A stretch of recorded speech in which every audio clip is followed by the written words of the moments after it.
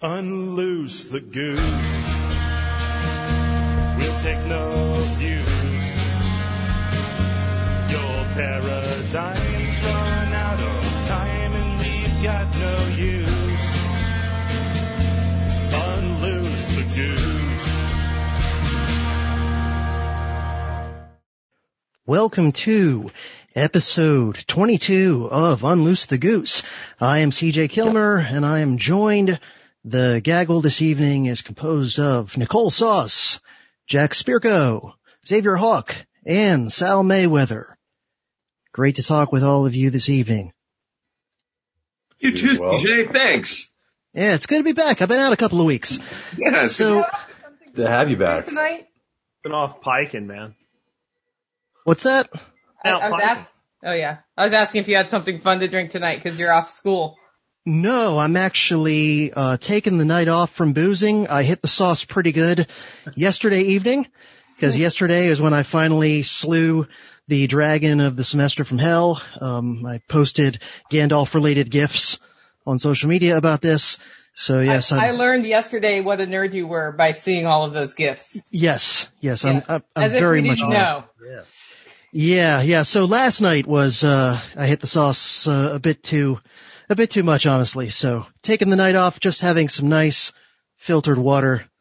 That's it for me. Plus I got to get up a little bit early tomorrow anyway. So anyway, our topic for this evening is one that everybody struggles with pretty much all the time, if we're being honest. But often people don't want to talk about it.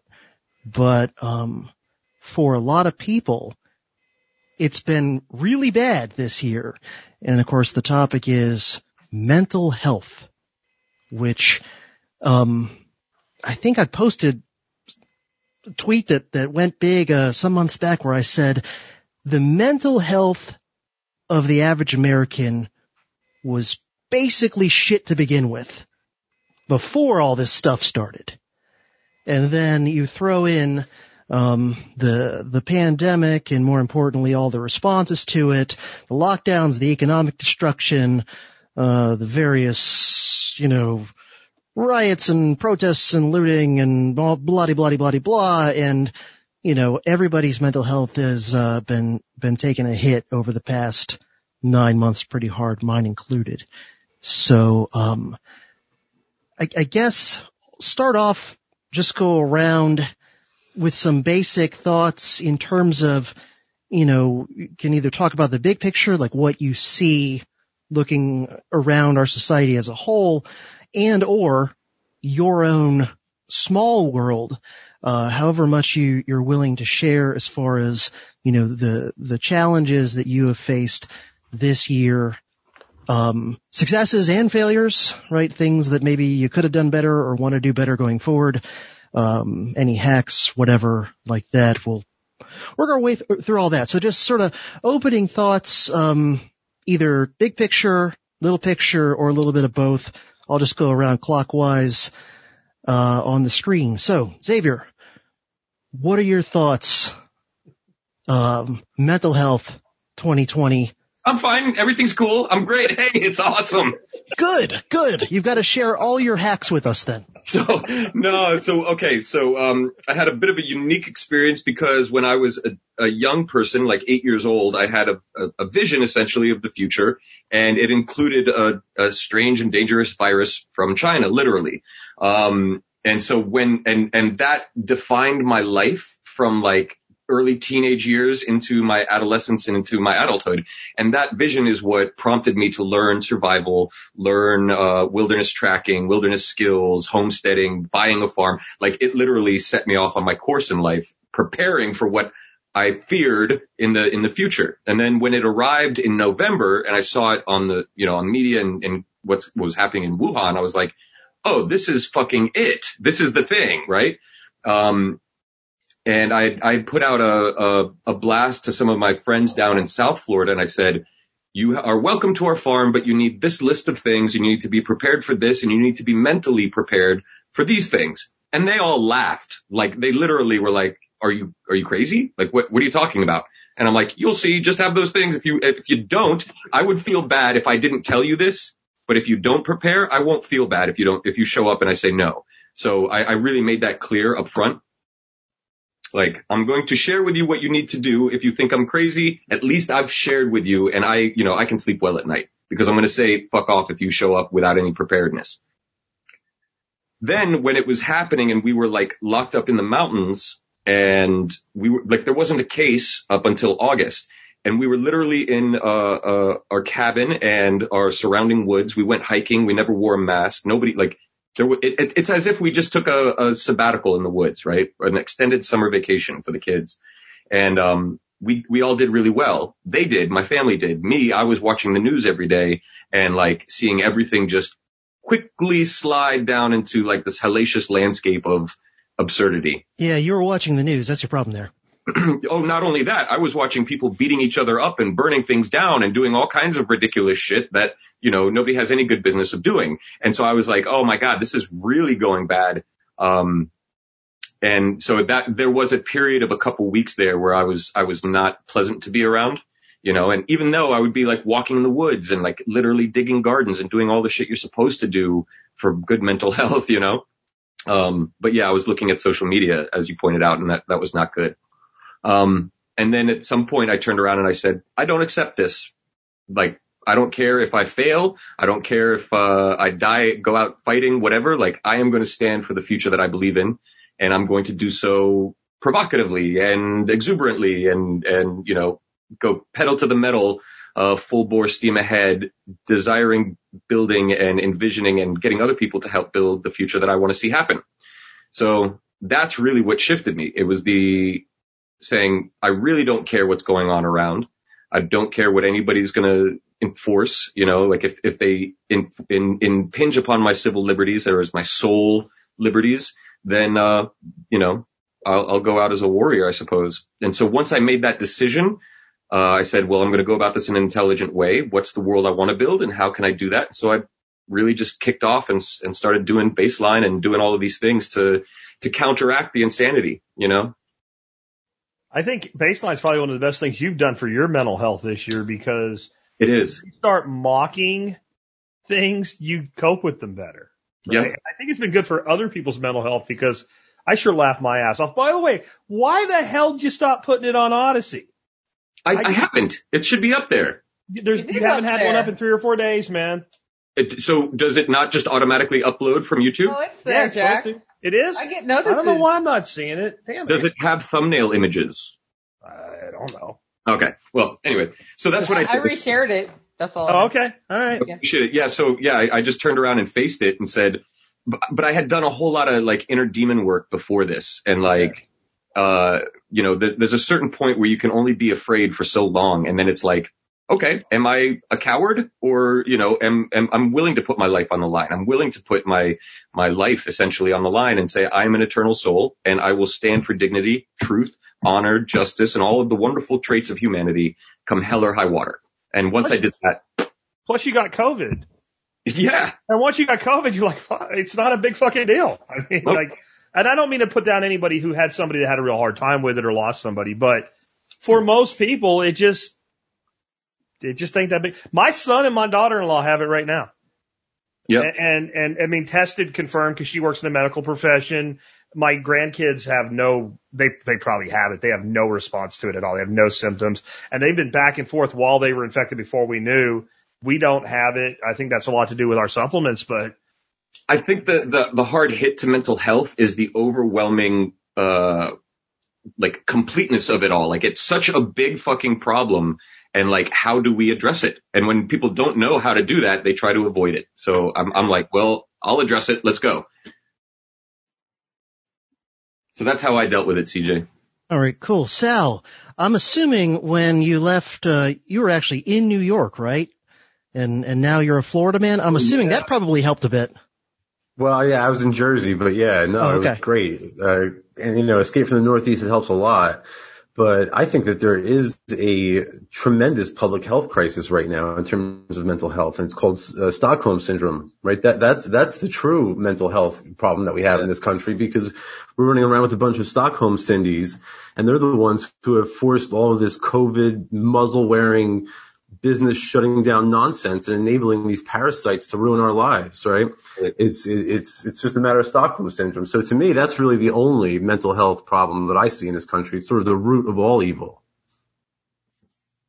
Yeah, and it definitely then kind of spreads through the herd and leads to various other forms of insanity and whatnot. Jack, any thoughts on either the big picture, the small picture, or both? I mean, I think for me, the most stressful part of this year personally, and I think it's more there. I'm not talking about like the empathy thing. I have a lot of empathy for others. So it's stressful for me to see people suffering. But for me personally was when this all first started, and I'm like, this isn't new.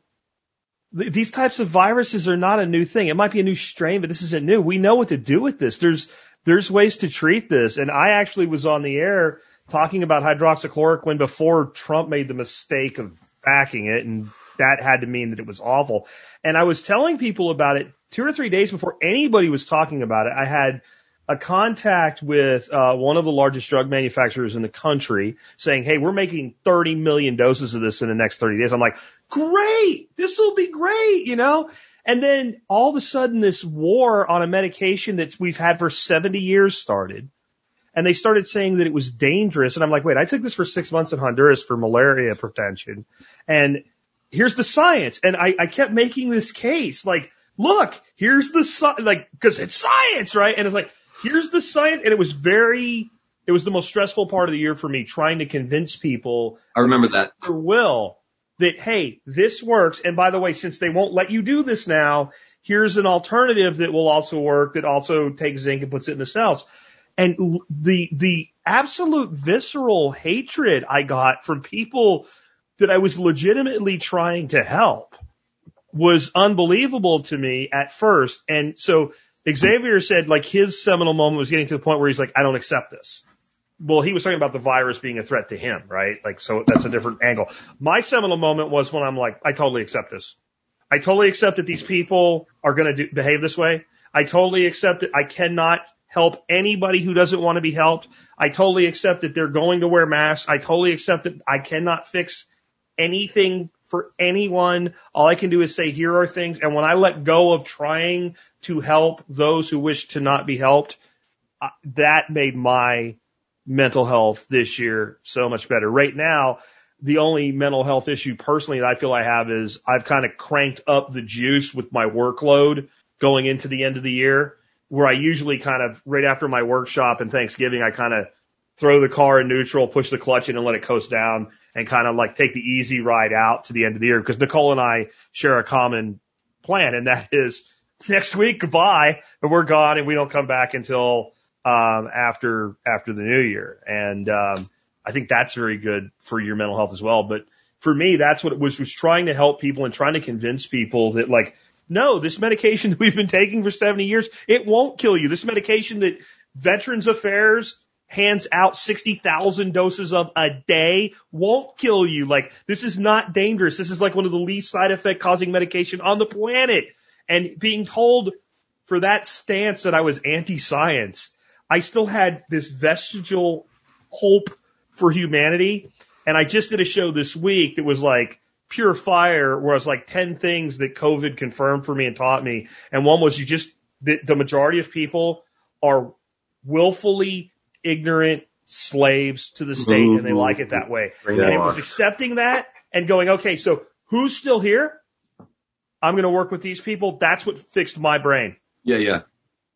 Yeah. The way I sometimes think about it, some of you may have read the famous essay. I think it's Albert J. Nock, Isaiah's Job, right, where he talks about the remnant, and he talks about how, you know, if you're really speaking the truth, only a tiny percentage of people are even going to be at all receptive to what you're saying. And sometimes I even think of myself as almost being a secular Calvinist, because, I don't believe in Calvinist theology, but I do believe in the basic idea that, like, there's the elect, and no matter what you do, that's only going to ever be a tiny percentage of people. And then there's the damned, and I don't mean it in a theological sense here. I mean it in the sense of there's only a tiny percentage of people who have the combination of the hardware, the software, and the attitude to actually think. Really think about things and really try and learn things for themselves and understand things for themselves and be open-minded and all that sort of stuff. Only a tiny percentage, because we are not wired up that way by our evolution. It's the freaks, basically. It's the people that don't have the wires wired up right, because we're tribal primates. And so our default setting is not rationality. So yeah, I had a similar sort of thing really a long time ago as someone who teaches college, just coming to grips with this, that like there's 10, maybe in a really good class, 20% of the students in my classes that are like really switched on and there, So are we the damned? Is that what I'm understanding correctly? No, we're the Something like that. Yeah. Totally. Depends on whose perspective you're looking at it from, right? We could be the guy in I Am Legend, and from the perspective of the vampires, we're the bad guy. Right. So we're also the damned because we're surrounded by vampires. But I think what he's saying, X, it makes me think of a closing to a recent episode of Baseline, right? Right? The thing about smart motherfuckers. What did you say? Right. The thing about smart motherfuckers is that we seem crazy to dumb motherfuckers. Yes. That was the highlight of my freaking week, man. Yeah. I mean, if you were wrongfully put in a mental asylum and you truly were not insane, I mean, everybody else, all the other inmates would think you were insane, right? Because you're the only one not going along with all their bullshit. So, Nicole, any openers, big picture, small picture on the mental health question? I think I have a balance of both personal and big picture. This year I was struck by something I've known for a long time, but I didn't want to believe it. And that is that most people do not want to be free. Freedom is their right, but you are not, like, unless you take that right, you are not free. Freedom is a choice, and it's how you live your life. And in order to be in a place where you can make the choice to be free, you have to have the mental capacity to do it, the mental health to do it. You have to have a certain amount of confidence to just say, fuck you. I'm going to go do what I need to do to live the life I want to live. I don't care what you think about it. If you try to get in my way, I'm just going to walk around you as best I can. And if I can't walk around you, I'll figure something else out. That's how freedom works. Right, Jack. I can't walk around you. And I came into this year personally at one of the lowest mental health places I've been, having had a 14-year relationship end shortly before the year started. And realizing that in order to have space for somebody in my life ever again in the future, I had to fix me first. Because to have that particular relationship end the way it did and have it go on as long as it did in an unhealthy manner, it was my fault, not his fault.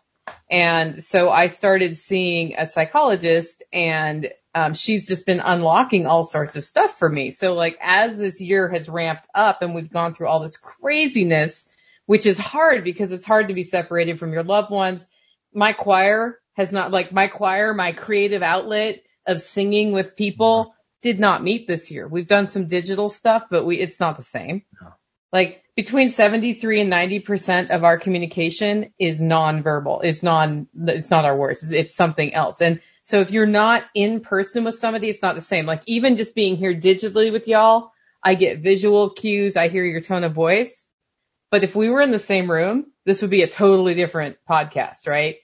From a communication standpoint. And people really underestimate that.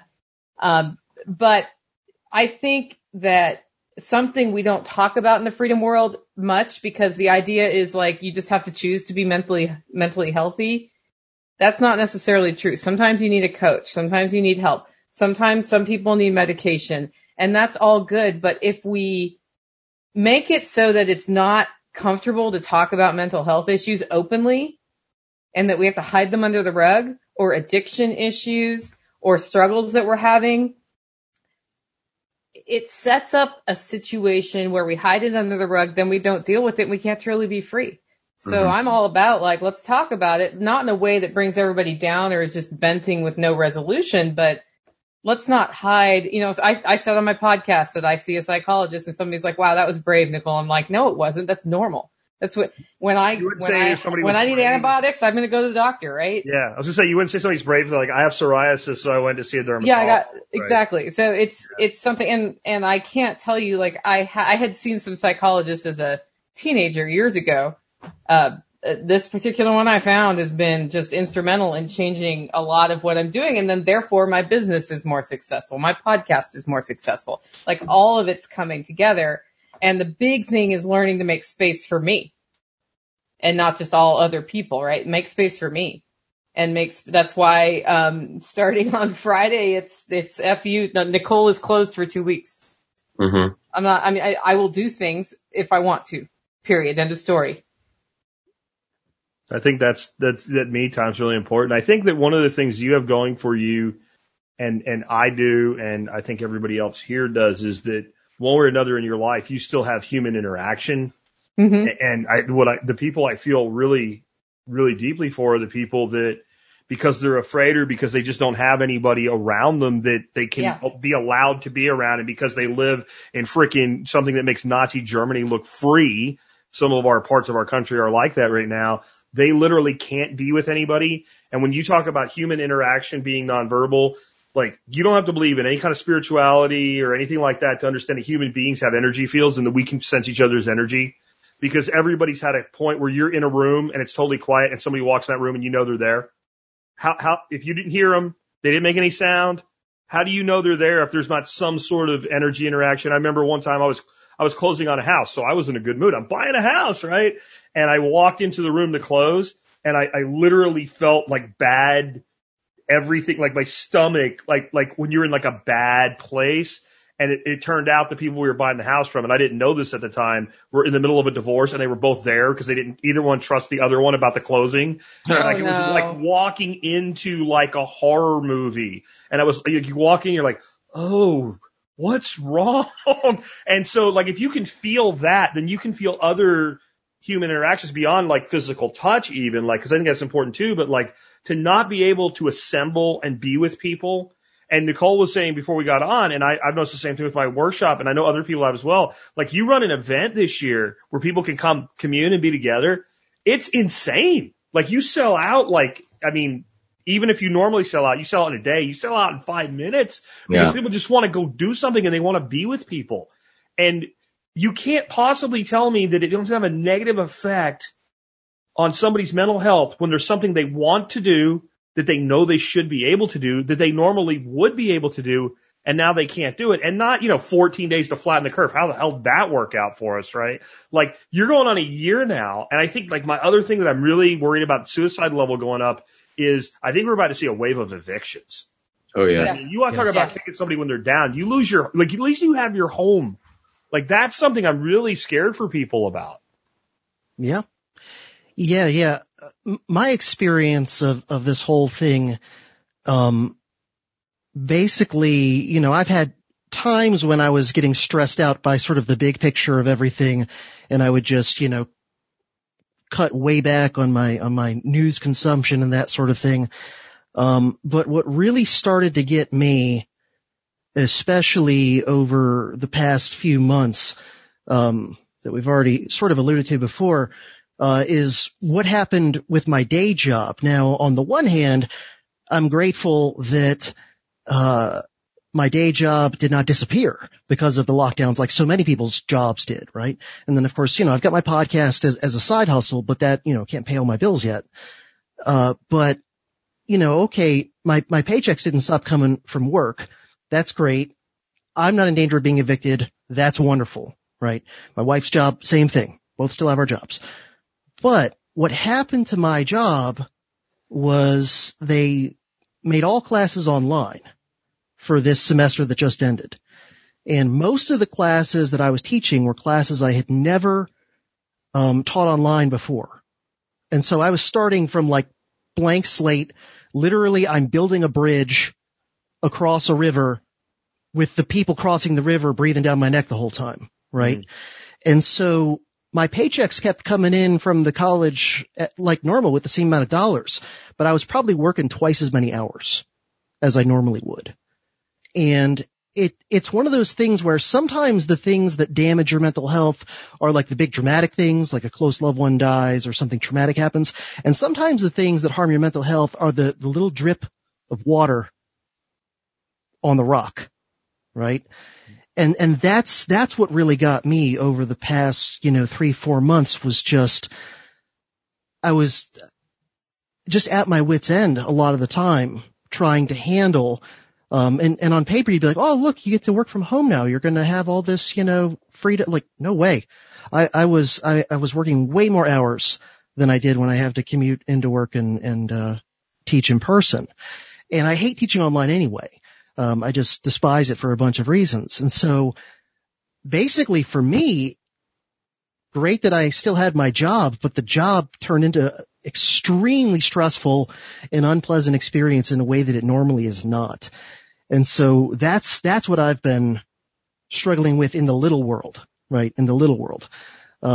Starting off, I probably did better than most people in the early phases of this because I am a bit of a prepper, so I wasn't completely unprepared for getting through those early months when everything was weird. But it's been this semester at work, and then it does things like it eats into time I would normally put into my podcast. And so I haven't been able to podcast as often as I normally would.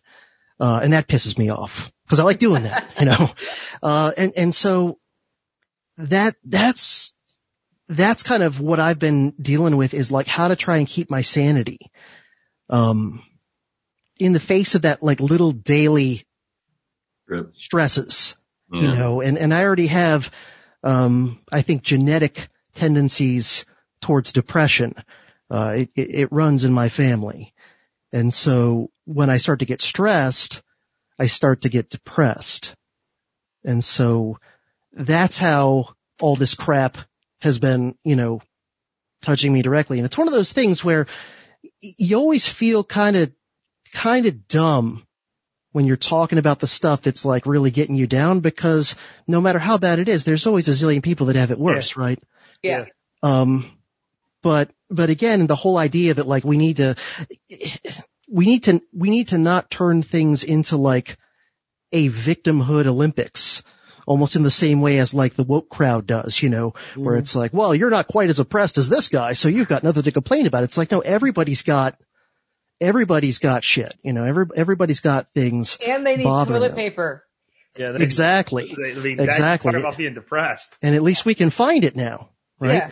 If you're on the spot looking at an empty roll, you're depressed, right? Sorry. I think it's only going to get worse too, because as the whole COVID crisis and the economy, everybody starts to inflate the money. It's going to get worse and worse. There's going to be more people without jobs, and there's going to be more people who are depressed and having negative thoughts and stuff like that.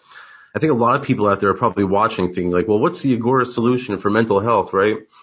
And I don't know, I'm not a doctor, I'm not a psychologist, but I can tell you the one thing that you shouldn't do is to call the government police on somebody who's a suicidal person, because that never works out well, and that's a great way to get friends and family hurt. So, like I said, I don't know what the solution is, but don't call the police on a suicidal person. So that's one agorist approach to mental health. It's a good one. Friendly PSA. Don't fucking call the police. Don't point a cop at somebody that you wouldn't point a gun at, because when you point a cop at somebody, you're pointing a gun at them.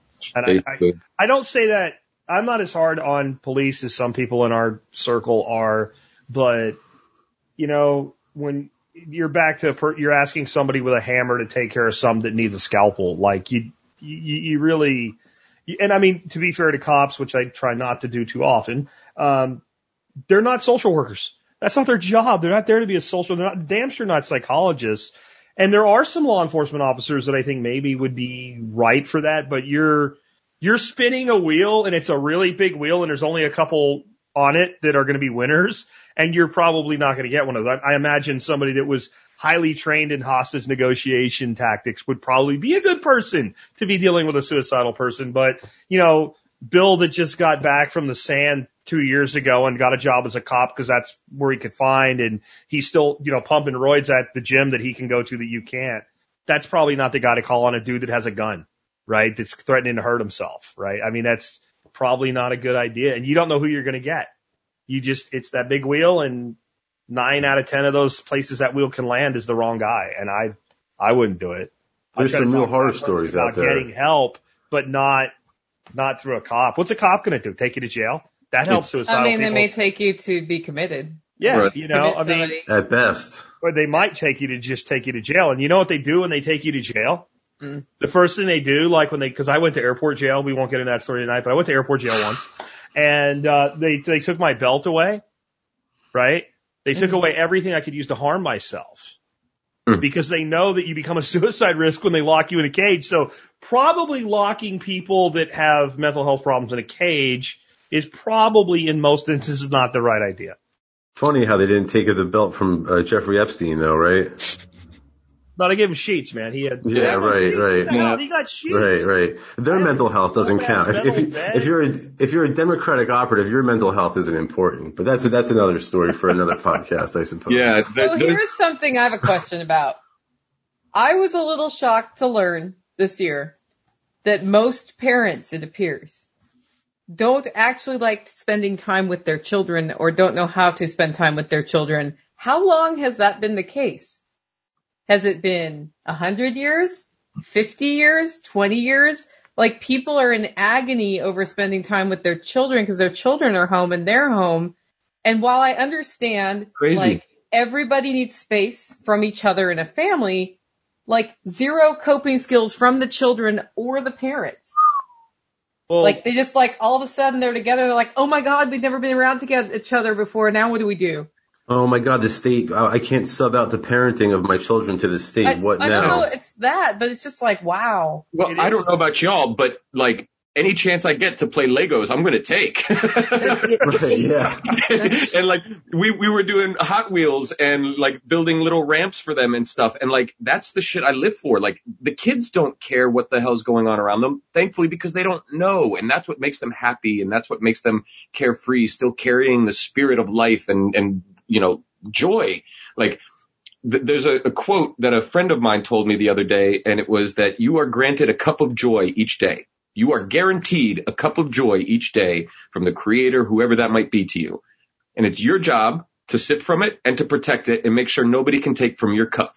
And if you give them permission to take from your cup, then that's on you. So if you're losing your joy, it's because you're letting the things around you overwhelm you and say that they have control over you. It's essentially victimhood, right? But when you are an essential being that you identify as something that lives forever and cannot be harmed, you are the divine soul, whatever you want to call it, child of God, then like all of these worldly things don't matter. It's who you are essentially, like that child nature that will play. And in the face of all of these things, and so I think it's important to play with your kids or to have, that innocent, playful time away from all of this nonsense. Yeah, that's been, and that was badass, by the way. That was pretty freaking hardcore badass. What, the Legos or the the whole thing with the cup of joy. That was cup of joy. That's a big shout out to my friend Ben. Yeah, that's pretty badass. But like the other side of that is like, so like a person like CJ, I don't think you have kids, do you, CJ? But no, I have two. You have two? Yeah. 11 and 15. Yeah.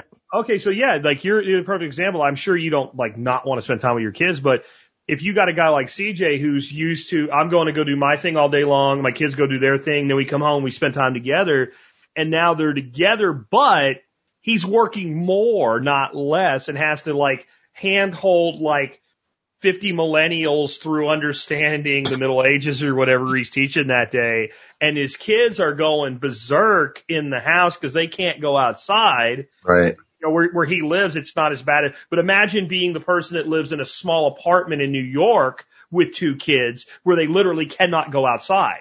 And you can see where, like, even if that person was really overjoyed about being with their children, it would become stressful because their life was not built around the idea that they would be together 24 hours a day. They didn't build their life that way. And I'm talking about like the housing situation as a whole. Like, with a house the size that I have, if we were still young enough to have, children living at home instead of grandkids that come and leave, which makes it easier, there's still enough room for everybody to go do their thing. And then there's big backyard and all.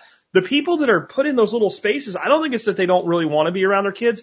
I think it's that it's not logistically easy, especially when you go from, because it didn't go like this. It didn't go like, now you're with your kids like a plane landing. It was like, yep, boom, there it is. Now here's your new life. And then it was also, well, it's going to be 15 days. Okay. Now 9 months later.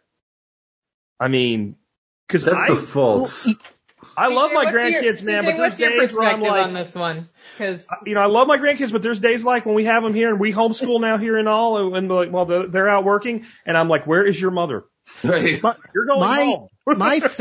my favorite part of the lockdown, and it really wasn't fully locked down in Florida by that point, but my favorite part was the summer.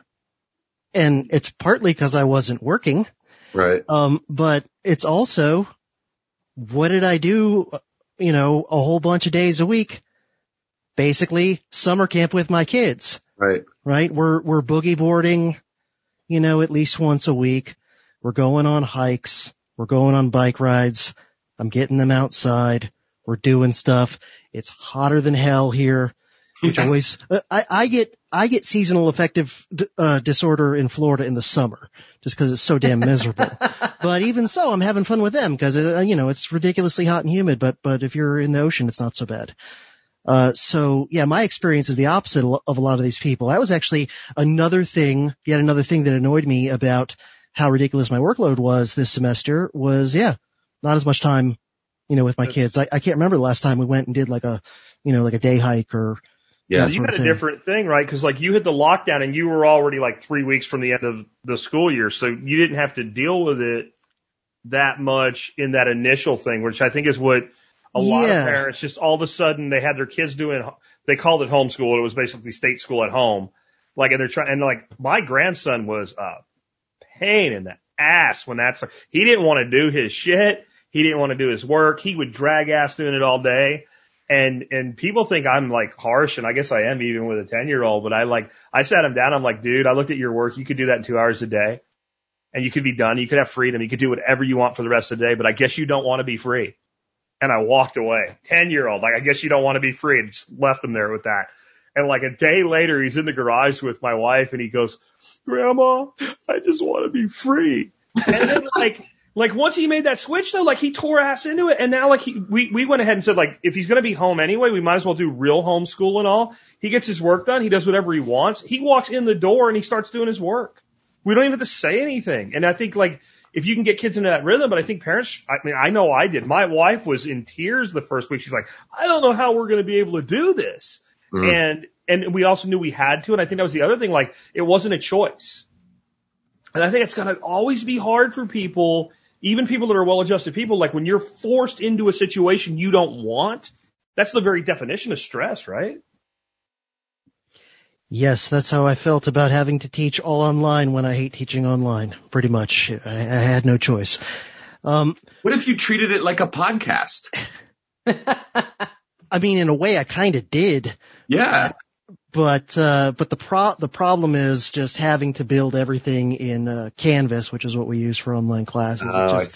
It is so freaking tedious and just a pain. But plus, aren't you dealing with like the most terrified demographic that we have?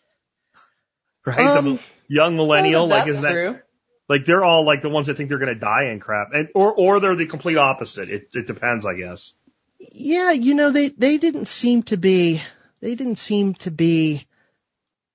From what I could tell, of course, it's, class over Zoom, so who knows, but they didn't seem to be all that fearful, I don't think. I think enough of them are realizing, like, young people are not going to get killed by the COVID very much. But, I wanted to, I gotta leave, before too long, but I did want to throw out before I have to bail,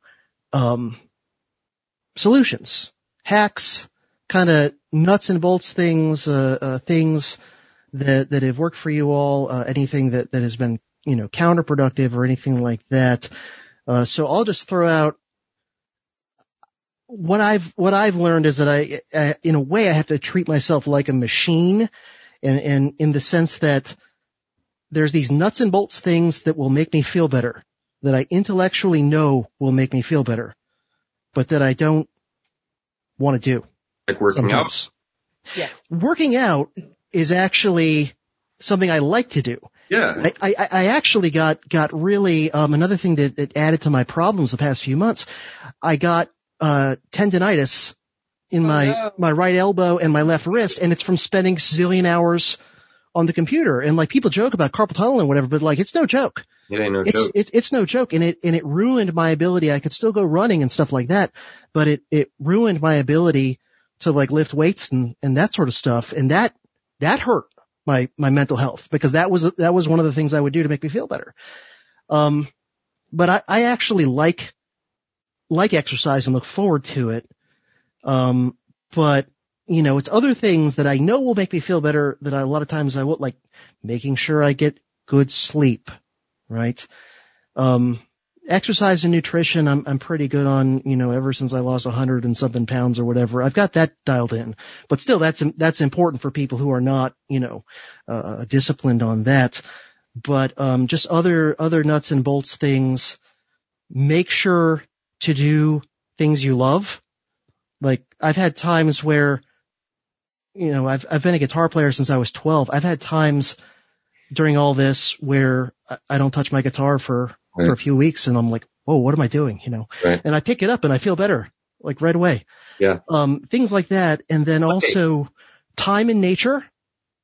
Time in nature is important. Time with kids, especially if you actually like your kids like I do. And then let's see, did I have one more thing? Oh, meditation. Dude, you're taking all of ours. What are we going to say now? We're going to say, yeah, and meditation. Ditto. Well, meditation for me is one of those things where I enjoy it while I'm doing it, and I feel better after I've done it. But before I do it, it's that resistance, right? Like in that book, right. The War of Art. It's the resistance where sometimes I'll make it through the whole day and go, oh shit, I never meditated, no wonder I feel kind of, not right in the head. But anyway, those are just some of the things that have been very helpful for me. And, trying to, in all of this craziness and the days blurring together, trying to resist booze every evening, right? Trying to keep it to like a couple of evenings a week, and that's it. That's been something I've had to every now and then be like, whoa, gotta dial it back. So, and it's, all of these things, you never get to the point where you go, I'm done, right? I no longer have to work on all these things. Right.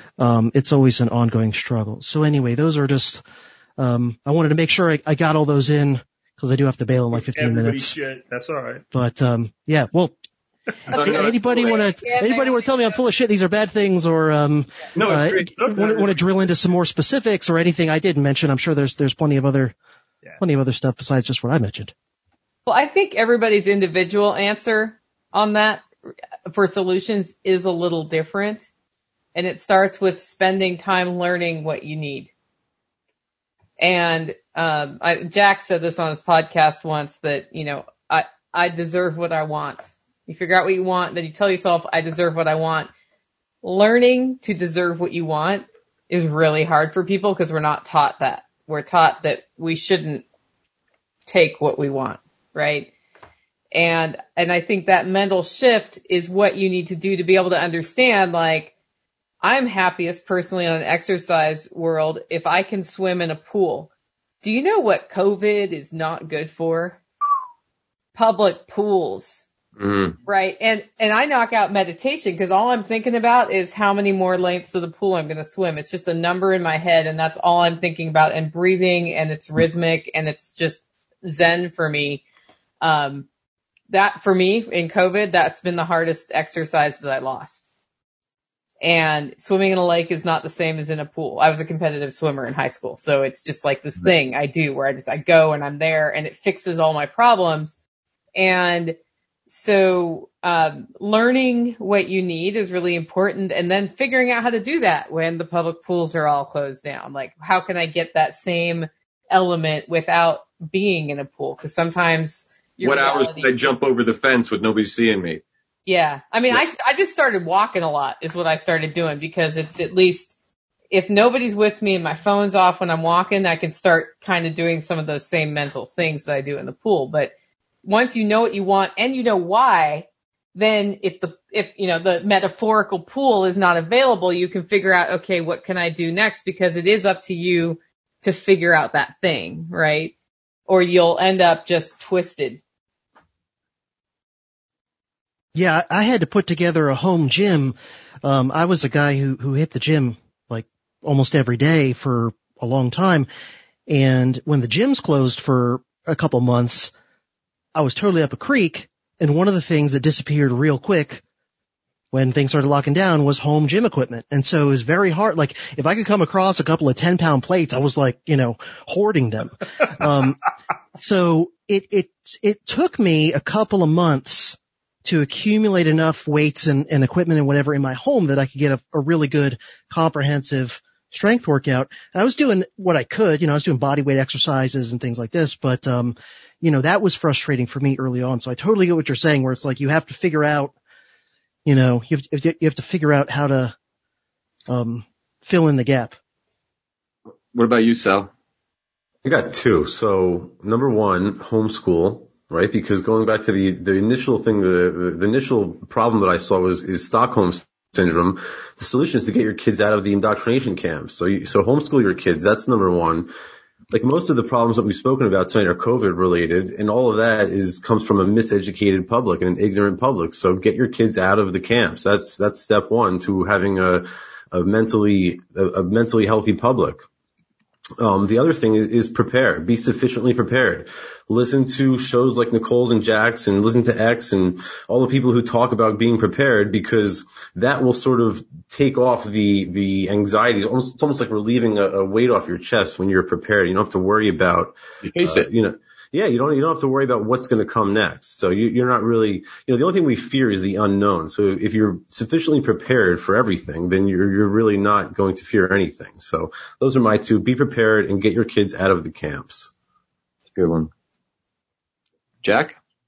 Yeah, so I completely agree with get your kids out of the schools. The changes in my grandson I have seen have been amazing. I mean, it's amazing the difference in how he conducts himself, how he behaves, how he learns, how he gets excited about things. I can't agree with that enough. I look at the public ed system as a horrible thing, and it's laying on the ground, writhing in pain. Stab it. Quit trying to save it. And that will do good for your mental health. Killing evil things makes men and women feel better. So let's kill that beast. Let's get rid of it. And we don't need it in our lives anymore. That is a huge thing. And then that transcends into you now have a sense of purpose. You're now taking on the role of doing what all parents should, educating your children. And I think one of the greatest things in the world to lift your sense of well-being is to have a sense of true purpose, to find meaning in your work. Yeah. And I think part of why I did so well this year was I had a purpose. Like in the middle of a pandemic, where could you have more of a purpose than running a podcast on preparedness? Like, okay, I'm born for this. I'm made for this. This is my whole life's work sitting here in front of me. But I found myself at the very beginning kind of snapping at my audience a little bit, probably more than I should have, because they were freaking out. I'm like, I've been teaching you assholes for 12 years. Like, how are you not prepared on toilet paper after 12 years? How are you panicking over wheat berries after 12 years of doing it? Not realizing, okay, well, first of all, dumbass, you have people that started listening to you 3 weeks ago. Like, let's be in touch with that, right? And then, but the other side of it was I didn't realize I was actually having almost like, I don't know, some version of like survivor's guilt, but instead of being survivor, like being preparedness guilt. Like I was so prepared for this. Yeah. I so didn't give a shit that I actually felt bad that people that I've been trying to help weren't, or at least felt that they weren't. It's like, well, we might not be able to go grocery shopping for a week. I don't give a shit. We don't go grocery shopping for 3 months. Like if I didn't lose a deep freezer right before this shit started, I would have given a shit for 8 months. I mean, like literally, like this meant nothing to me from a logistical standpoint. Yeah. And then that was still stressful because now you're trying to help people that are in a panic mode. And all of a sudden I started getting all these requests for interviews. And they were from people like, we want you to come on and talk about COVID. So I'm like, I'm going to talk about this supplement protocol and we can do protect yourself. And they're like, well, how do you get started prepping? I'm like, well, you're totally fucked now, right?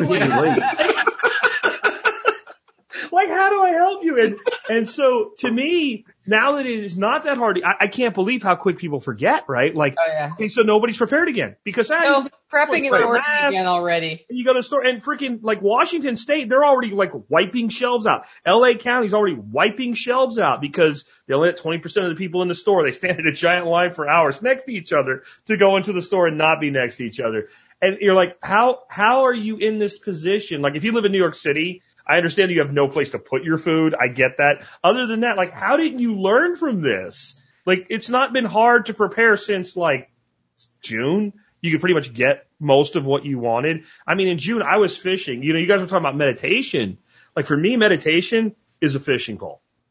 And having that little thin line and your finger on it and being connected with that animal that you're kind of going to war one-on-one with on its own terms on the other end of it, that to me has been a big solution for me. But yeah, homeschool and be prepared. Like, I totally agree with that. And find whatever your meditation is, whether it's, actually sitting in a lotus position and, visualizing the universe and being connected to it. And that was something that was a big part of my life many years ago. It's not really anymore. Now I get that same sort of sensation from fishing, being in the wilderness, working in the garden.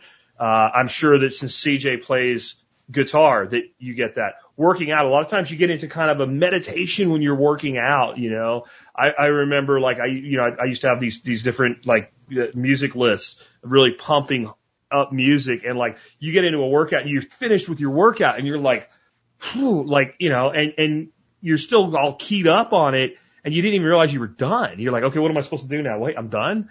Like that kind of getting lost in your work in a good way, whatever, and not necessarily your work like your job work, but your work, your meaningful work on yourself, your meaningful work to help others, the meaningful things in your life. And I think that's part of what's hurt people, man, because so many people, that was the church for them. Right. I'm not a religious guy, but man, I respect the person that is their thing. Like they lost that sense of purpose. I think that's one of the biggest things that's hurt people is, so you got to find something to replace that sense of purpose.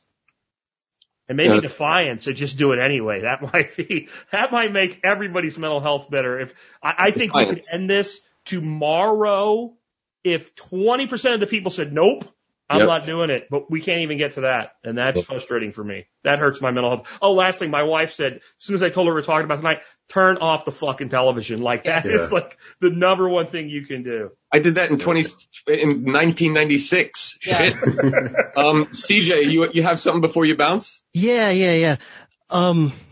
With you on the fishing too, Jack, and that's been another thing annoying me, is I've been so busy, I haven't gone fishing in a few months, and that's also not good for my head. But, on the topic of staying away from the news, I just have one more quick hack that I figured out. Baseline has done a lot, which is, you obviously need to at least every now and then keep an eye on current events just so you know, like if the riots are coming down your cul-de-sac or whatever, or the redcoats are coming down your cul-de-sac. You want to know that, right? But I've just found for me personally, I keep it very limited in time, not just in duration, but when I do it. I have found that for me, I don't consume any current events type content in the morning or at night. If I do it, it's in the middle of the day. Right. Because if I start, tuning into the news or whatever in the morning, screws up my mood right from the get-go. And if I'm doing it before I go to sleep, ruins my relaxation, my sleep, everything like that. So I would urge everybody, cut back current events a lot, news consumption, keep it in the middle of the day, or at least try. And maybe it'll work for you like it has for me. It's been great talking to y'all. I gotta bail. I'll look forward to listening to the last half hour when the podcast drops.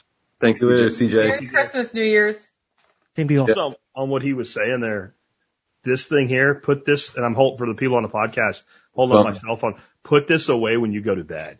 Yeah. You're sitting in bed like this, like silence. And if you want to read or something, then read something like fiction. Even if you're big into libertarian politics or, agorist philosophy or whatever, don't don't go there before bed and put that in your head before you lay down to rest. Like, read about some sci-fi bullshit or something, like unplug. And I say that's the place for the real book, because if you have this, you know, all of a sudden you're on freaking TikTok or whatever the hell kids are doing today. And, you know, you're sucked back into that. Yeah. And man, I'm telling you that this device right here is the controlling device of humanity. In so many ways. I mean, I love social media, right? Because I'm a marketer, and that's a great way to get my message out. We did a whole show on it last week, but. Oh, here's something that's going to blow your mind. Okay, so I want to answer his question, and then I've got a question that is important. Okay. We have a really great question from Daniel in the chat right now. He's been very active in the Fire On Telegram, but his name's Daniel Schmidt. He works on solar power and stuff. Really great dude. So the first thing I want to answer his question was, I do all the things, right? But like all of those things, like the meditation, the working out, I get up and I have a work that I do that's important to me. I'm working on business that's important to me that I feel is going to make the world a better place. I am actively engaged in resisting the current frequency or the current polarity of the planet, right? The fear polarity. And I'm saying, no, I'm good. If you're going to be extra fearful, I'm going to be extra fucking shiny. And, you know, so like, but all of those things have something in common, and that is withdrawing into yourself and being with that eternal present I amness, right? Like playing guitar, you're just playing, and that's what makes life worthwhile. That's what the kids enjoy all the time, playing. So it's almost it's not an escape. It's I am joyful despite this or despite what's going on. And that is super powerful. And like preparing, you know, being able to go off into the woods with just a knife and know that you're going to be okay. Like that has created the most kind of confidence in my life that I don't even know how I can convey how comfortable I am in the world now because of that. No matter what happens, right? And a thinking mind. So that's just an answer to that question. I get up really early. I do the news like all the time. Like I'm constantly situational awareness, what's going on at the bigger picture. And this is the reason, because if you know how radio waves work, they send a signal and they send the data on that signal, right? Now, when a bunch of humans all react to the same news story at the same time and have the same emotional frequency, it's a literal frequency. And you can propagate information on a standing wave of people that are all afraid. So that's like, you have to have self-auditing, right? The ability to look at your own thoughts and audit what you're thinking and why, and then exert some discipline and control onto that and choose what frequency or, you know, I was taught this as a kid. It's like, your brain is like a radio wave or a radio, and you can always choose what channel you're paying attention to. That's your thoughts. And when your thoughts go fearful, you're sending a chemical reaction through your body, and you experience that and you ride that. And unless you're able to control your thoughts and what you're thinking about, you can't control the chemical reaction that goes on in your body. So when you talk about fasting, when you talk about meditating, when you talk about all of these things, it all goes back, working out, playing music, it all goes down to controlling the little chemical reactor in your body that starts with your brain and your thoughts. So that's my little bit on that. And now the question, it's a really great question. So do you think mental health conditions, depression, anxiety, etc., are evolutionary responses to the demands for adaptation to what is currently an insane world? Like like how do you interpret mental health issues as a evolutionary response to the changing world? I think when we got out of survival mode, like just covering food every day and water, the mental issues have been there. We have an interesting way of categorizing them. It's very vast now, but if I look at old literature, the mental issues, if you read the stories, the mental issues are in those stories. That had to come from somewhere, right? Like, so right. I don't have CJ's historical perspective. I have more I'm really into literature and language, and there were mental issues there. They were just not as classified as we have them now. I think our society propagates mental issues through subjugating them or making them something you should hide so we don't deal with them openly. Yeah. But I'm not sure it's an evolutionary thing, like it's just going to get worse and worse and worse. I mean, that said, we've also been programmed to respond to things emotionally, I think, as a society in the US, at least, to where people have completely turned off their ability to think. But then again, I go back and I look at literature that's 500 years old, and that same type of reaction was happening in the literature. So I'm not sure it's new. And I am sure of one thing. We haven't figured out how to deal with it yet. Do you think it has anything to do with sophisticated civilization? Like, there were crazy people in Rome, right? Like, but were there crazy people in the village in, Uganda or somewhere? Jack, you're nodding your head. Why don't you? Yeah. So I think that, like, you're hitting on it. Like, when Nicole was talking there about survival mode, I think the problem is that we actually think of our hunter-gatherer ancestors as always being in survival mode. And humans are incredibly adaptable creatures.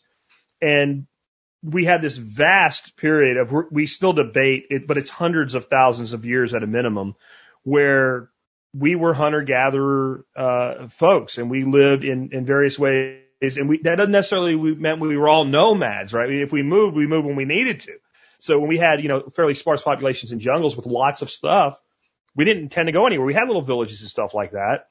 But I don't think we had as many of the mental problems as we have, because we were living in a natural state. So I think evolution is an issue, but I don't think it's so much of an evolutionary response. It is, we didn't evolve for this. This is not the way we're supposed to live. Because think about, you use the word survival mode, Nicole, but like, so a guy that has a great job and all of a sudden loses it because COVID, he's in survival mode in his mind, because how am I going to provide myself a place to live? How am I going to feed my kids? How am I going to handle this? How am I going to be a good dad? So if you find like the few remaining indigenous societies still living by their traditional ways, they don't give a shit about this at all.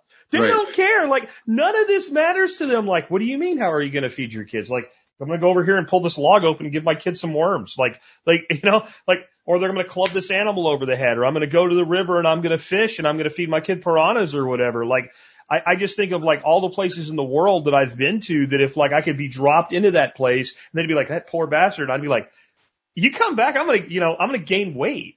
I might not have all the doodads coming in from Amazon or whatever, but like my basic needs. And this planet was developed, this planet was developed when we began to develop and co-evolve with it. And so we evolved to live on what this planet provides us. And we have indigenous societies that have lived literally in the Arctic freaking circle, through the middle of the deserts, into the jungles, all over the planet. And we didn't have half this shit as a problem until we got fucking civilized. And the day that the people that were psychopaths among us figured out that, hey, we can grow grain, and we can put these motherfuckers in buildings next to this field of grain, and we can put the grain in a silo instead of letting them fucking eat it, and we can save it, and we can put down on a piece of paper that there's a certain amount of grain in the silo, and this ticket gets you so much of it, and use that as money and create banking. That's when we fucked everybody up. Yep. So yeah, it's evolutionary related, but it's because we're not we didn't evolve to live this way. Now, I don't think that everything about modern society is bad. I'm a pretty comfortable person. I like being comfortable. But if you're going to live this way, then you have to bring enough of that kind of caveman with you. Yeah, you're going to be fucked in the head. Like, you have to know the game, and you have to build your peripheral system this preparedness stuff we talk about. There's a reason for that. It's so that you are like the guy in the jungle. Right. He doesn't give a shit. As long as the jaguar doesn't eat him, as long as he can find some shit to rub on the back of a frog and shoot a baboon and eat it, he doesn't care. He's good. And you have to kind of create that for yourself, or you're going to have mental problems, because you as a being are not supposed to be living this way. You're not supposed to be living worried about whether or not you're still going to be able to feed your kids tomorrow, because you evolved as a being where everything you needed was already here. Yeah. And to me, so I think it is, if that makes sense. I know I'm ranting now, but like, no, it does. On the money. I think I could sum it up what you said in this way. A wolf is to a domesticated dog as an agorist and prepper is to a drone human, or NPC as people are saying. And it's inherently because they don't have the skills that they are inherently scared to deal with reality because they don't know how. Sal, your thoughts? I don't know. Is the mental health, the condition of the mental health, condition of the American public, is their mental health an evolutionary thing? I don't know. I sort of, like I said, I think it's just a response to the indoctrination of the public schools. I think it's to be said.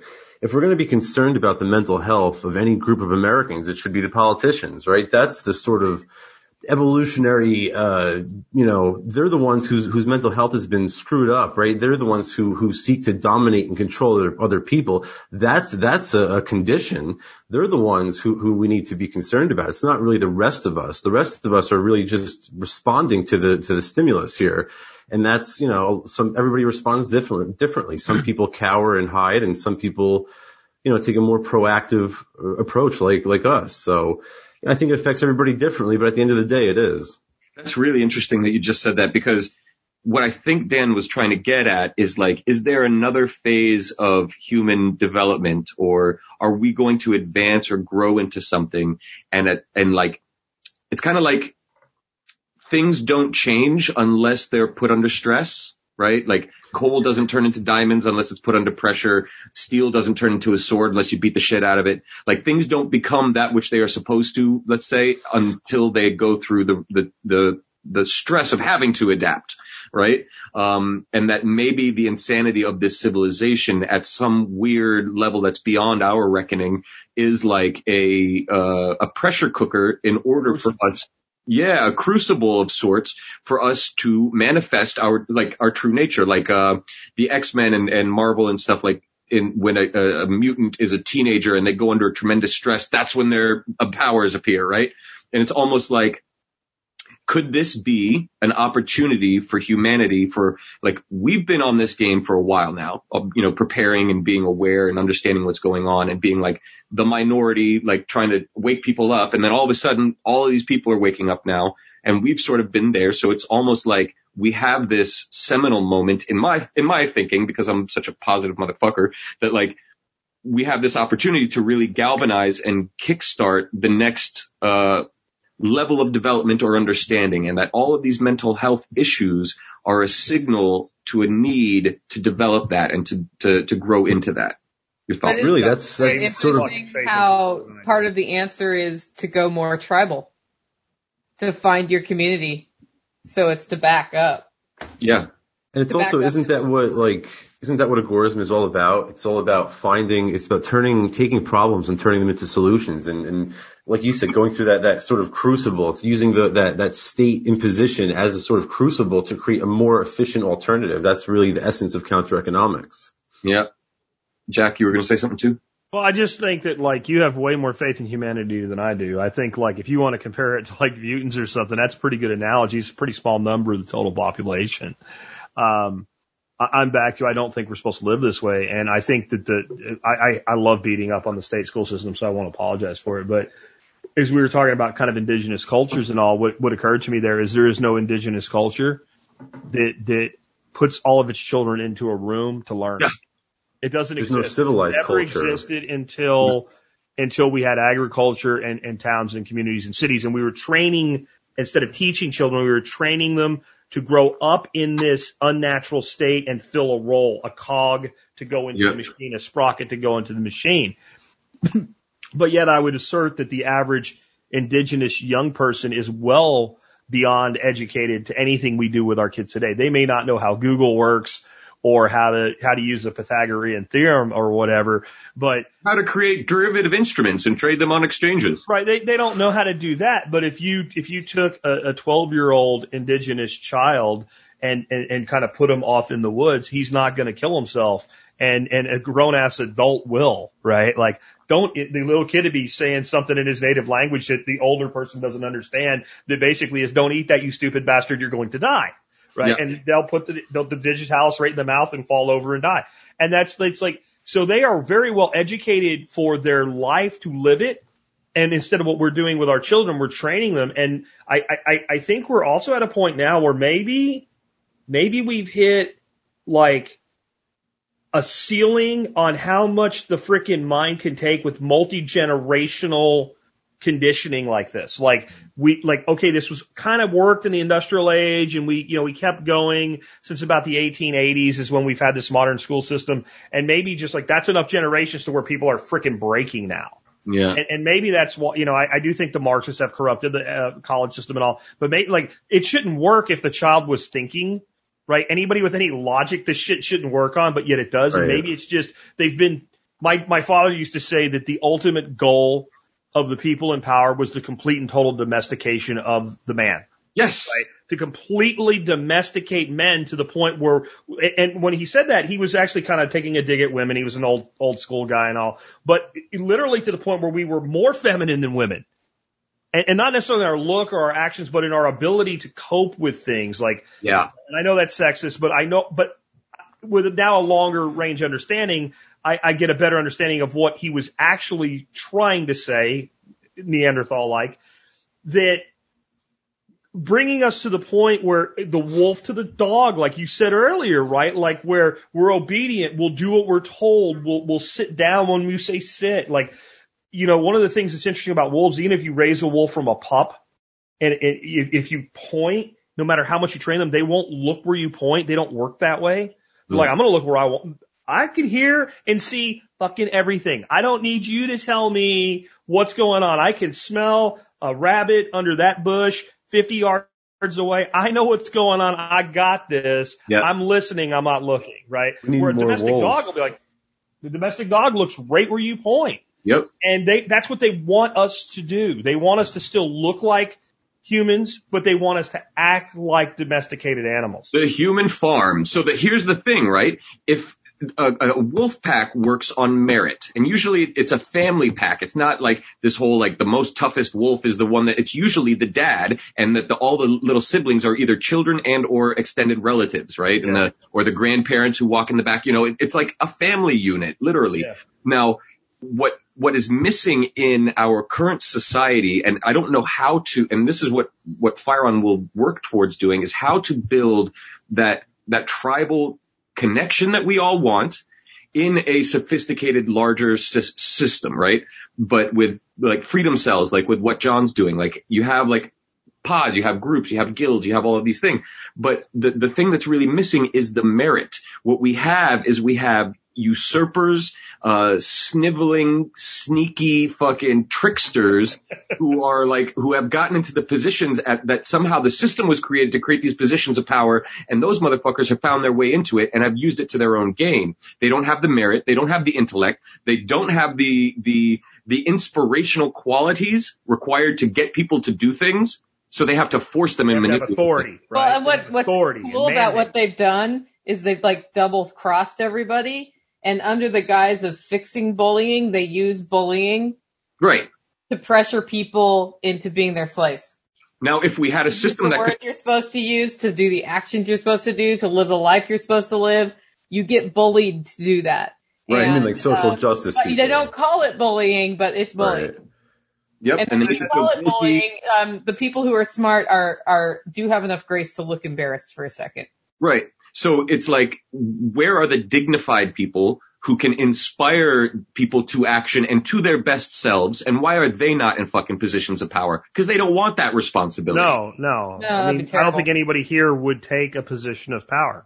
We don't, if you said, Jack, do you want to be president or senator or something? Hell no. No, I've actually been approached about running for the House, and I'm like, get the away from me. And it was a long time ago, too. It's not like the modern anarcho Jack. It was the guy that still believed in small government, Republican government, man. Hey, you'd make a good congressman. Even then I was like, oh, no, I don't want to do that, Yeah. And I got talked into doing it for the Libertarian Party one time, and it started to actually poll well, and it scared the shit out of me. And it was I didn't do this to win. I did this to just be a dick, to make a third choice on a ballot. We're honest, and that's what people want. And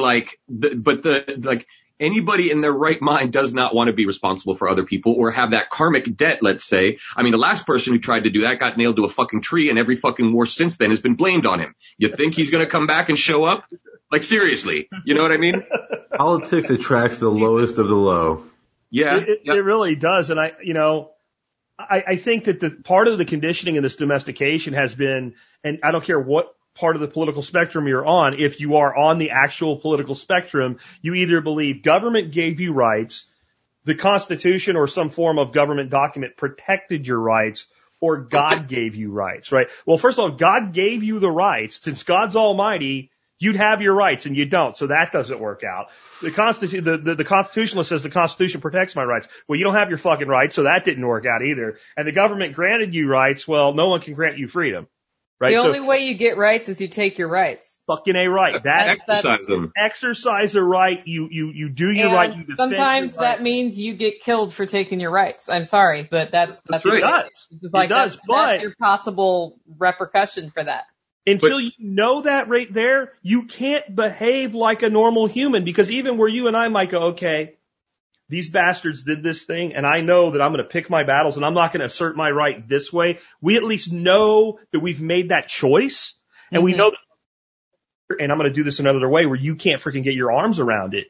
So that we can rebel like the humans that we really are, instead of being little bitch freaking slaves that just lay down and take it every day. Amen. And then are stupid enough to believe, well, I'm free. And this ties into your mental health, because unless you are willing to die, unless you are not afraid of death, you can never be free, because you will be enslaved by that fear. And that's what the whole system is set up to do, is to play on your fear of death, because you've forgotten what you truly are, an eternal being that will come through many different iterations of this whole experience forever and ever. And thank God you don't remember it all, right? So, like, that's, if once you are keyed in on that and not afraid anymore, then you are truly free. Nobody can do anything to touch your fucking cup of joy. You know, and like, I think people need to understand when he's talking about that, like, that does not mean that if somebody walked in right now, put up a gun to his freaking head, and he had no way he could come back to it, that moment of death might not be terrifying. But it does mean the general fear of death is not something present in his life, right? Like, you don't know how you're going to actually face an absolute potential death until you do it. I will tell you that you do. I've had a couple experiences where I thought I was going to die, and I had complete and total acceptance at that point, but you don't know what you're going to have when that hits. And it was incredibly peaceful, and then nothing happened, right? But I think you're right. Until you get there to where, in general, I'm not worried about, like, I'm going to, like, death is a guarantee. Right? There is nobody here that's going to get out of it. We're not going to download our brains into an automaton or some shit like that. We're all going to die. If you know something is going to happen, if you know it's inevitable, right? As Shakespeare wrote, like, death is a fitting end, will come when it will come. And when you get there, you can actually be human again, because back to that indigenous society, right? That dude does not want the jaguar to come down out of the tree and eat him as his kid, but he just accepts that the jaguar is there. And that's why he can live like a human. Yeah, so we were talking about fear, Sal. You had something you wanted to say? No, I was going to go back to what we were talking about, politics and you know, how it attracts the lowest of the low. And I think that's an important aspect of mental health, is to you know, do something you like. And that's, you know, going back to agorism, be an entrepreneur, right? Find your passion and develop it into a side hustle, and try your best to expand that and to make it as much of a part of your life as possible, because that'll sort of give you a feeling of purpose. It'll give you a reason to wake up and jump out of bed every day, instead of being, you know, one of these slaves who were, like we were saying earlier, who just watch the news and just drone on about their day. So that was just it. Yeah. I think you're right. Like, exert your wolfness, right? Like, exactly. Yeah, because it's in there. We all have it. So somebody on the YouTube chat asked about drugs. Our thoughts on drugs. Kratom. Mental health. Yeah. And I mean, I don't know that I would ever take a drug to help my mental health, but no, I'm and guys on the podcast, I'm pointing to my glass of bourbon. Yeah. It's hard if you are not the person who is helped by a mental health or a mental altering drug to have an opinion about it. Because unless it's working for you, then your opinion is going to be no, I think. I have seen people work with professionals and do really well with antidepressant drugs. And I have seen antidepressant drugs drive people to suicide. So for my perspective on that is, if you're going to explore that, do it under observation and don't just give up ownership of your mental health at that point. It's not the drug fixing it necessarily. I think you still have to put in the work to make the time to become a mentally healthy person, whether drugs are involved or not. But understand their role in it. I think they're a domestication tool. Go ahead, Sal. Stay away from anything that's approved by the FDA. That's step one. Any sort of drug that's FDA approved, you can guarantee that's going to get into a whole mess of trouble. That's number one. I don't really believe in taking drugs for mental health. Especially like recreational stuff like that. I mean, I'll have a beer with you, or I'll smoke a joint with you, or something like that. But I'm not going to rely on a substance to be happy. I think that's not really a good idea. Agreed. So like when you look at like prescription medications, if we start there, I agree. I've seen people who mentally improve when they're on some sort of pharmaceutical. And it doesn't necessarily mean it fixes the problem at all. You could have something like, let's say you've got something stuck in your back, but you don't know it and your doctor doesn't find it and you have pain and you take pain medication. Well, that problem's still there, but it hurts less. And I think a lot of times with pharmaceuticals for mental problems, that's where we're at. However, there are people who are literally batshit freaking crazy and do better on medication. And I'm not going to deny that because I think that's an illogical argument. Is it the best course? I don't know. But like, if you have a schizophrenic with multiple personality disorder that's trying to pull trees out of the ground, which is something I witnessed at one point in my life, to the point where they dislocate their shoulders, and you can medicate them and they actually can function, maybe that's a good thing. Maybe. I can't say that it isn't. On the other side, on like recreational drugs, I think if you have anything that like, I feel bad, so I'm going to smoke marijuana, or if I feel bad, so I'm going to drink booze, that I don't think really is ever a good approach, because it becomes a crutch and then it becomes used more and more and more, and it destroys lives. Yep. I do think certain natural substances, specifically things like cannabis and other psychedelic medications or drugs, or call them substances, whatever you want to call them, I do think they can actually empower people mentally, but not if they're used to fix a problem. So I think people really, we've all talked about jokes about, look at my hand, and this great conversation we had when we were high, and then we recorded it and it was stupid.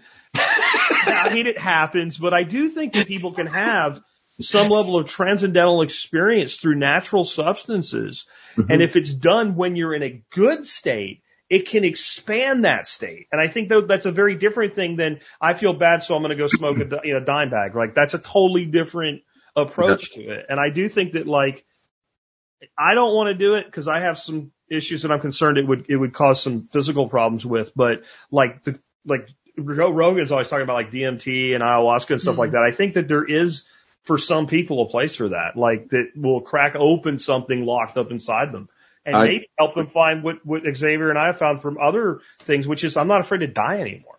Yeah, I agree. I think that there's a balance with all the things. Like, I know people who, I took an antidepressant maybe like 20 years ago. I was early 20s, super depressed. The world sucked. I was like, what the hell? How am I going to make my way in this crazy world? I don't want to lower myself to do all of these other stupid shit.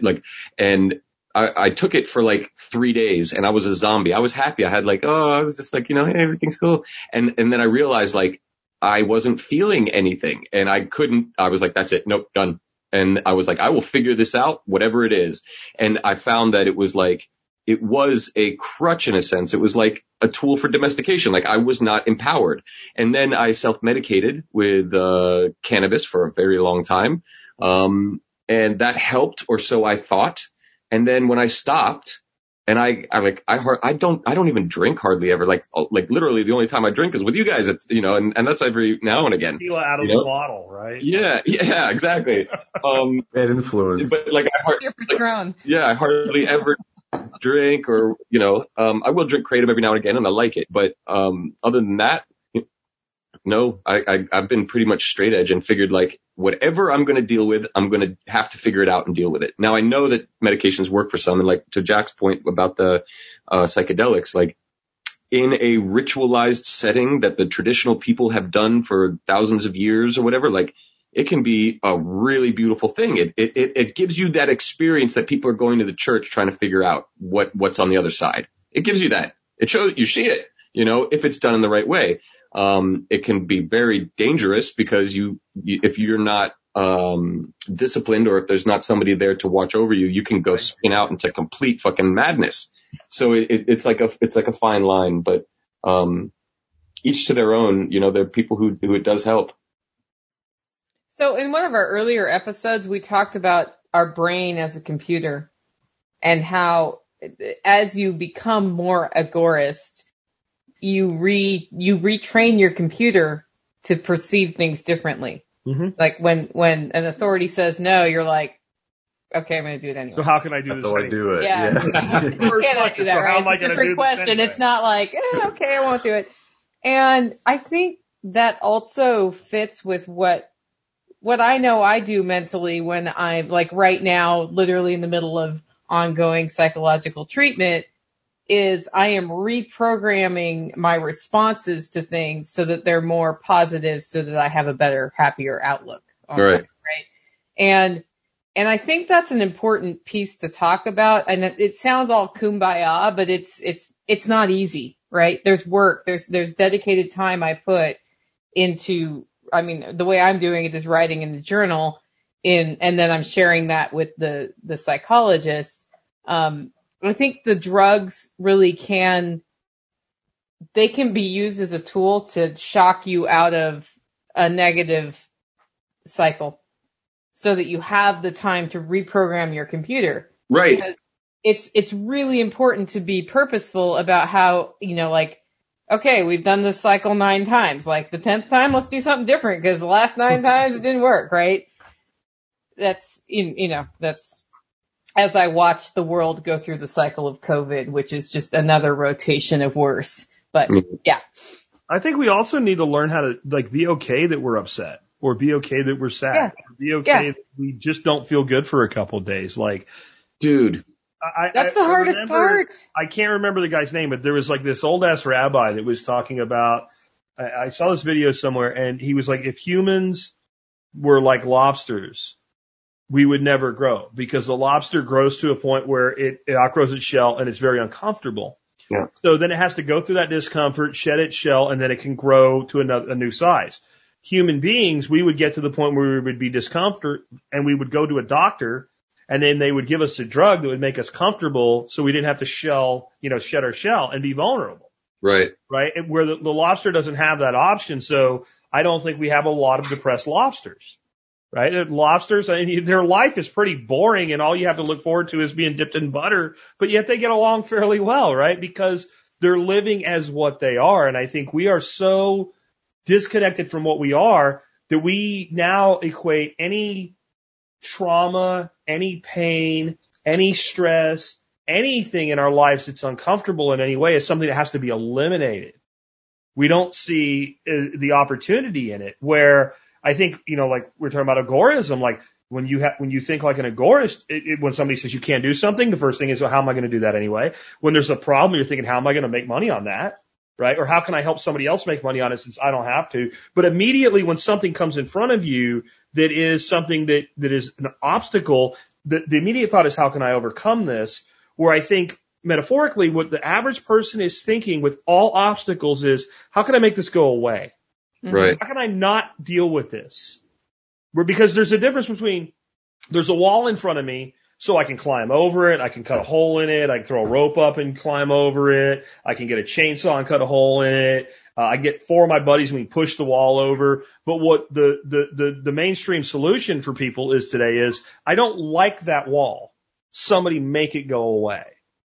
And I think we can take that into our mental health too. I don't like the way I feel, so somebody make it go away. Instead of, like you're doing, Nicole, you're doing work to deal with it. Right. That's cutting the hole in the wall. That's pushing the wall over, what have you. It's not saying somebody make this go away. And I think so many people, that's what they want. They just want whatever's wrong to go away. And Sal keeps bringing up politicians, man. I don't think we can leave that out, because if you live your life, and so many people do, believing if I can just get the right people in office, it'll all get better. Oh my gosh. You will be depressed because Biden's you're going to live a life of perpetual disappointment. Everything. That's a mental condition, right? Yeah. Yeah. Isn't insanity doing the same thing over and over again and expecting different results, or so they say? That's the typical American voter. So I used to vote many years ago. I'm talking like 25 years ago, and I'm like, how did I ever believe this? I will admit on this show that I voted for Bernie Sanders. Oh my God! I voted for Bernie Sanders because I so didn't want Hillary to take the nomination. That's recent. Yeah. Oh, my heart hurts. I did the same. I know, it was hard, but I was like, I just voted for a socialist, but whatever. Like, I really don't like Hillary. Well, so I said in a recent episode of Baseline that the United States is basically like a 250-year-old hissy fit in the eyes of the royalty who were still like tyrannically. Oh, I saw that one. Yeah. Right? And it's true. It's like we had an opportunity to actually self-direct, and we kind of put a system together that might work. You know, it was a big fucking experiment, but it was essentially because otherwise we would not exist. Agorists would not exist. We would be thrown in chains. We would not be able to live unless we complied.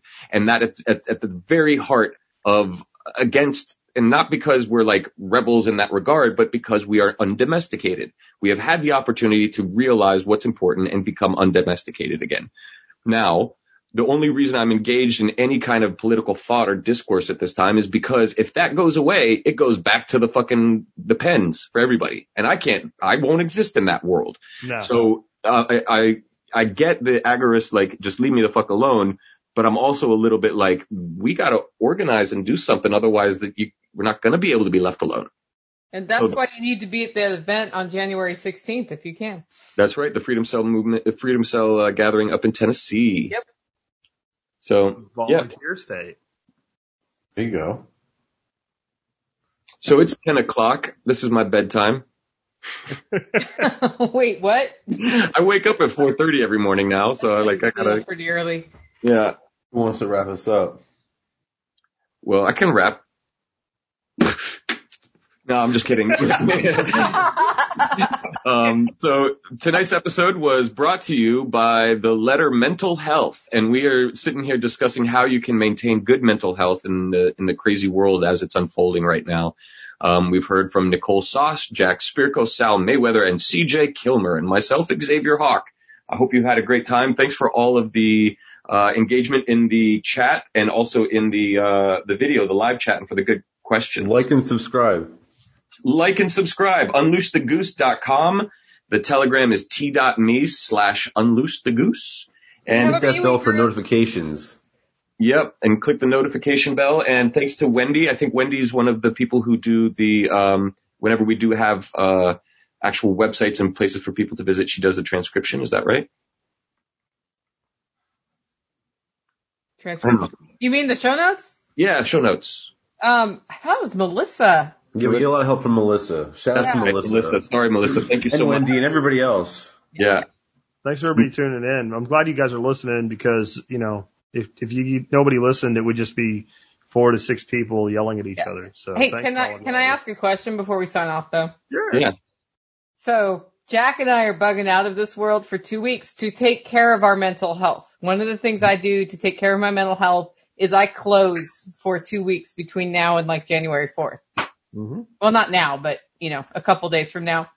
Are we having episodes during that time, or is the whole Goose Crew shutting down and reevaluating our world and doing art? Who's got the keys for the YouTube? I'm going to paint something.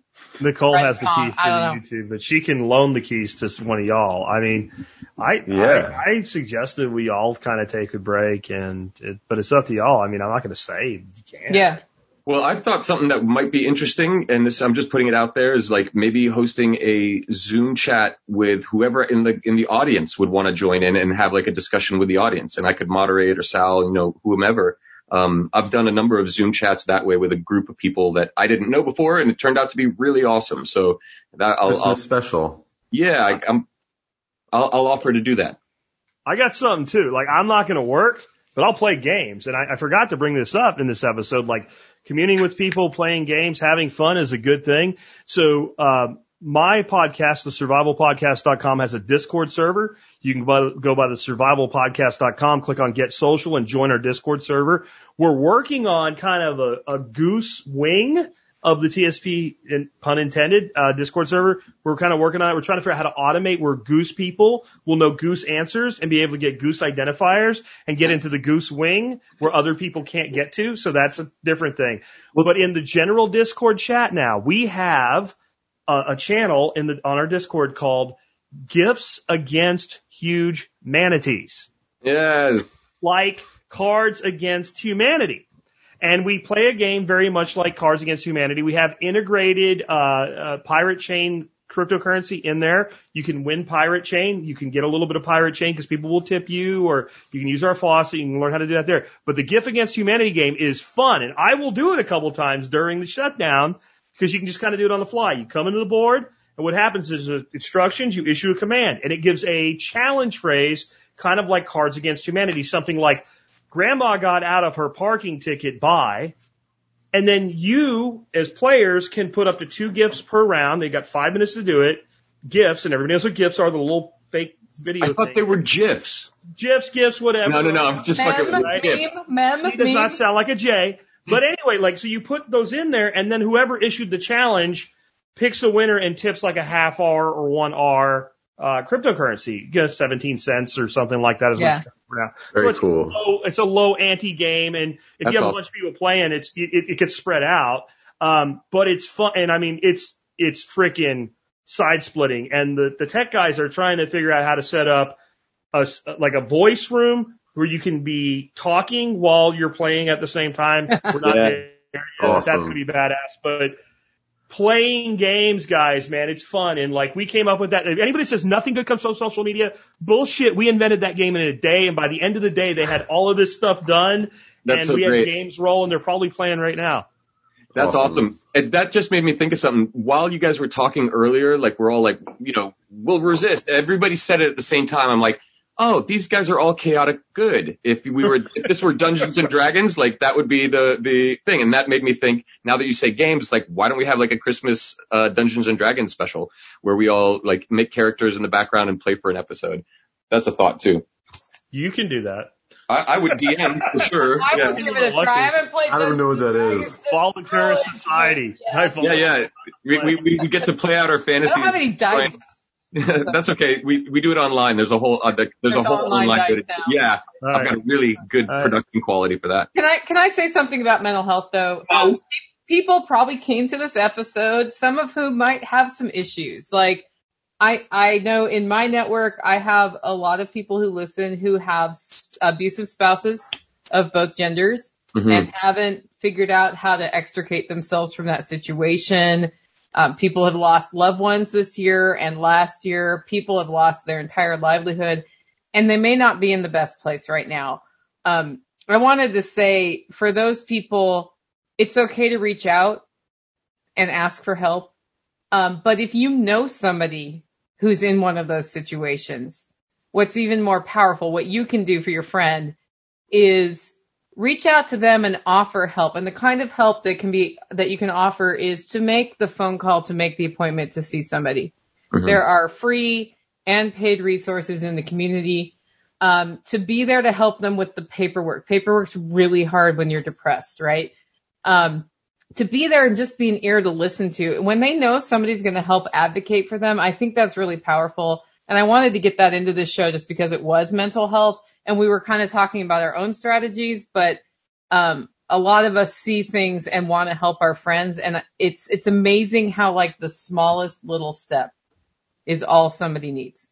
Yeah, that's really important. I'm glad you said that. And I would add to it that I'm a fixer. So when you bring me a problem, I want to start fixing it. And sometimes we don't need to be fixing people's problems. They just need to vent. And they'll fix, there's a lot of people out there that will eventually fix their own shit, but they need to be able to just throw everything at somebody who can just sit there and go, I understand how you feel. Yeah. Okay. Yeah. I'm sorry that happened to you. I'm sorry you feel that way. And just be that person that can listen. And if they want your advice, they will tell you. And if they don't say or if you feel compelled and you slip and you start giving advice and you can tell that it's not being well received, Turn the conversation back. I think that, working with a professional, Nicole, they probably do less talking than you do. They don't tell you how to fix your shit, right? And sometimes we can be that person for another person just by being willing to listen and let them frickin' dump and don't tell them it's not that bad and don't tell them you're just sad. I mean, especially when somebody's dealing with depression, don't tell a depressed person that everybody gets sad. Like, they know that. And it's not the same thing. It really isn't. And it's not good for them, and it won't be good for your relationship. Just make people laugh. That's a good best. thing. That's the best. Byron.com. Baseline. Right on. So, I guess, Sal, do you have a last closing thought? No, I guess just to summarize, like I said, homeschool your kids, get them out of the camps, and be prepared. Be your own bank. That'll, of course, help. And be an entrepreneur. Do what you love. And 3D print some shit at 3D Printer Go Burr. 3R. Of course, yes. Yeah. So thanks, guys. Jack's got the Survival Podcast. Nicole has livingfreeintennessee.com, and all of those sites were .coms. So check us out on if everybody wants to say their social media handle, because I don't know them. I'm sorry. At Sally Mayweather. At Sal Mayweather. Nicole Sauce. I'm really creative, so mine's Jack Spirko. And I'm Xavier Hawk, and this has been Unloose the Goose. Thanks, everyone. Unloose the goose. We'll take no